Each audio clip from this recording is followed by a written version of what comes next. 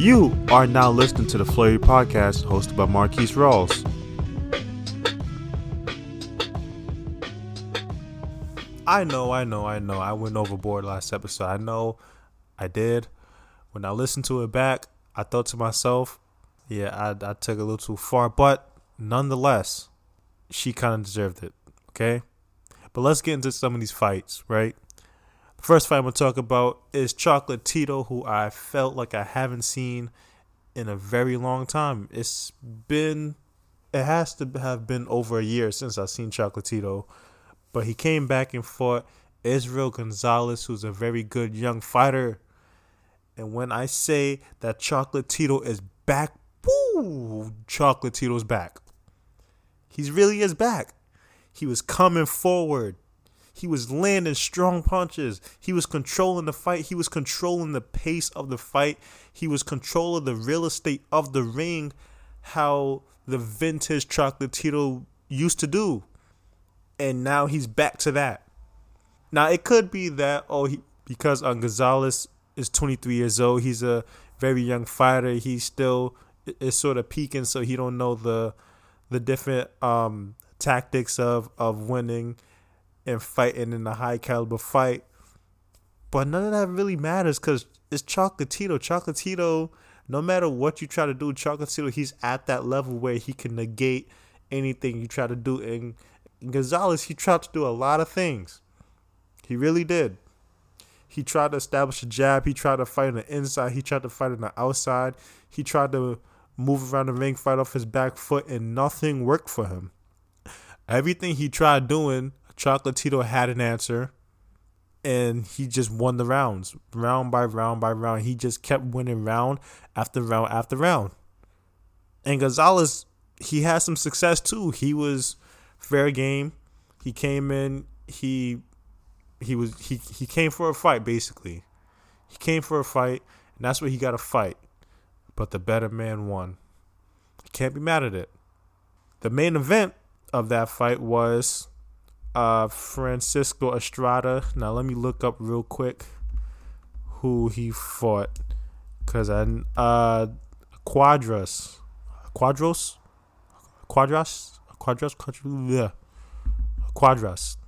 to the rematch. Both of these people lost to Chocolatito in the past, and both of them come together to duke it out, to see if Quadras could take the reign from Estrada, because Estrada, he's been on a hefty run the past few years. He's been fighting really good. He's been having some amazing fights. He's been having Fight of the Year candidates. And I believe he's in the top 10 pound for pound according to ESPN. I believe he was like number 8 or 9, might even be 10, but he made the list. And with this fight, the winner of this fight will have to see Chocolatito. But what happened in this fight? Okay, so coming into the first half of the fight, it's going really good, really exciting. It's a little bit back and forth, but then Quadras actually dropped Estrada. He actually dropped him because he was just a little bit quicker on his punch. And he's no slouch. He's not slow. It's just in the first half of the fight, Quadras, he seemed to have the upper hand just slightly. Not saying that he was winning every single round, but when I'm watching the fight, it just looked like he was having a little bit more success, right? So the first half of the fight, I sort of scored it half and half, right? Sort of scored it half and half, but the second half of the fight is when I think Estrada, he turned it up. And if you watch Estrada fight before, you know when he turns it up, there's almost nothing most people could do about it. Unless you have the power and the size to really fight on the outside, there's really nothing you can do about it. And Quadras, a good fighter, he did knock down Estrada early on in his fight, but it was more so like a flash knockdown. You know that knockdown where the person didn't really see the punch come in. They just knees buckle a little bit. That's the kind of knockdown it was. It wasn't nothing too special, nothing too devastating where Estrada is really hurt and fighting for his life. He wasn't no incapacitated or even buzzed from it. So second half of this fight, Quadras, he couldn't really negate Estrada coming forward and just throwing hook after hook, jab after jab, combination after combination. And Quadras, he couldn't even really counter. He tried it, but Estrada had pretty decent head movement. With his head movement and him throwing good, sharp combinations, it's nothing Quadras he could really do about that. And he tried. He was fair game. He tried. He got hurt a couple times until Estrada came through in round 11 and said it's time to get your ass out of there. And he dropped him 2 times. And then the ref said, I've seen enough. Estrada, you've done enough, okay? You've done enough. No need to punish Quadras no more. No need to punish him, okay? He has to go home to his wife and kids. Look what you already did to his face. You don't want to do any more damage. You don't want him to go home looking like the hunchback from Notre Dame, right? No need to batter his face any more than you have already done so. So I'm going to call the fight off. And that's what happened. It was a great fight, exciting fight. But now Chocolatito and Estrada, they have to duke it out one more time. Like I said before, Chocolatito did win their first bout, which I believe it was actually quite a long time ago. It might have been in 2013 it happened, or 2012. It might have been in one of those 2 years where Chocolatito won. But I think Estrada, he's gotten slightly better. He's gotten slightly better. And Chocolatito, like I said, Chocolatito's still really good, but he still did decline just a little bit. So maybe the gap is a little smaller in talent, or maybe it's even. Maybe it's even. Who knows? We just got to see until they fight each other. It's going to be a crazy one. I can't wait to see it. I know you want to see it, right? So let's get that fight going. 2021, first quarter of 2021, that fight has to happen. Now, there was also another card on, what was it on, Showtime? Was it Showtime? Yeah, Showtime, where Sergey Lipinets fought a guy named Clayton, who haven't really heard of him. But apparently they say he's the best Canadian fighter of this generation. He's an Olympian. They said he fought Errol Spence in the amateurs, which he did lose. But, hey, they say he gave Errol Spence a pretty good fight. So he got to have some skill to him. But before I get into that fight, I got to talk about this one undercard.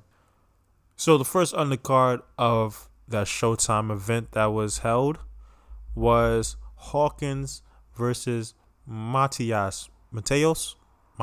Yo, I really be botching people's name up because I just don't know how to say this shit. I really don't. Mateos, however the fuck you say his name, right? I'm going to just call him Matt, right? Hawkins versus Matt. Hawkins is promoted by Floyd Mayweather. He was undefeated. I believe I might have seen his last fight, but they did a little recap on his last fight where he was losing every single round, and he came back with a impressive knockout. Okay, pretty good. Last bout, a little shaky. But this other guy, Matt, they say he's a knockout artist, right? Okay, so the fight happens. The fight starts. Seems to be going pretty well for Hawkins at first in round 1. He looks like he's establishing his jab a little bit. He obviously looks like he's that technical counterpuncher, right? The technical counterpuncher. But then as the fight goes on, you start seeing that Matt, he starts landing a little more. He starts like really stalking Hawkins. And I'm sitting here thinking like, whoa, what's going on? Like, Hawkins, you're trained by Floyd Mayweather. Floyd, who is the counterpunch king. Who is the king of technical fighting off the back foot, dipping and dodging everything, and just coming up, pop, and just hitting someone. So I'm sitting here thinking, okay, Floyd probably taught him how to do all these different maneuvers. He's from Baltimore, so he trains with Gervonta Davis. So he must have sparred with a pretty good bunch of fighters. But training is different from actually doing. Because this guy, Matt, he just started laying on him. Laying everything. He was throwing everything in the kitchen sink. He was landing bomb after bomb. He was going to the head. Went to the body a little bit, not too much. He should have went to the body a little bit more. But he had Hawkins hurt. And then some bullshit fucking happens. As always in boxing, some bullshit always fucking happens. You can't have a card unless some fucking bullshit happens.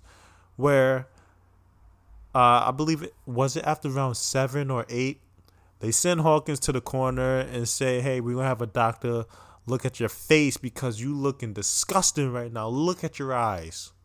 He got cuts and bruises, his eyes swollen, closed and everything. So they send him to the doctor, and the doctor says, oh no, this guy, he can't continue. Call the fight off. Like, what the fuck you talking about? Call the fight off? I don't think I've ever seen a doctor call the fight off. They got to change that rule where doctors could call the fight off. Because, yes, his face was battered. Yes, he was losing the rounds. Yes, he was getting beat up. And he did get dropped. But it's not like he was on super wobbly legs. It's not like he was on the verge of getting severely injured. And I'm no doctor and I'm not the ref, so maybe they saw signs that me watching on TV I didn't see. But he looked like he was walking just fine. He was hearing everything clear. He looked, besides his battered face, he looked pretty damn fine to me that he could at least finish that last couple rounds that it wasn't a fight. It wasn't much left in the fight. It was like 2 rounds or so left in the fight.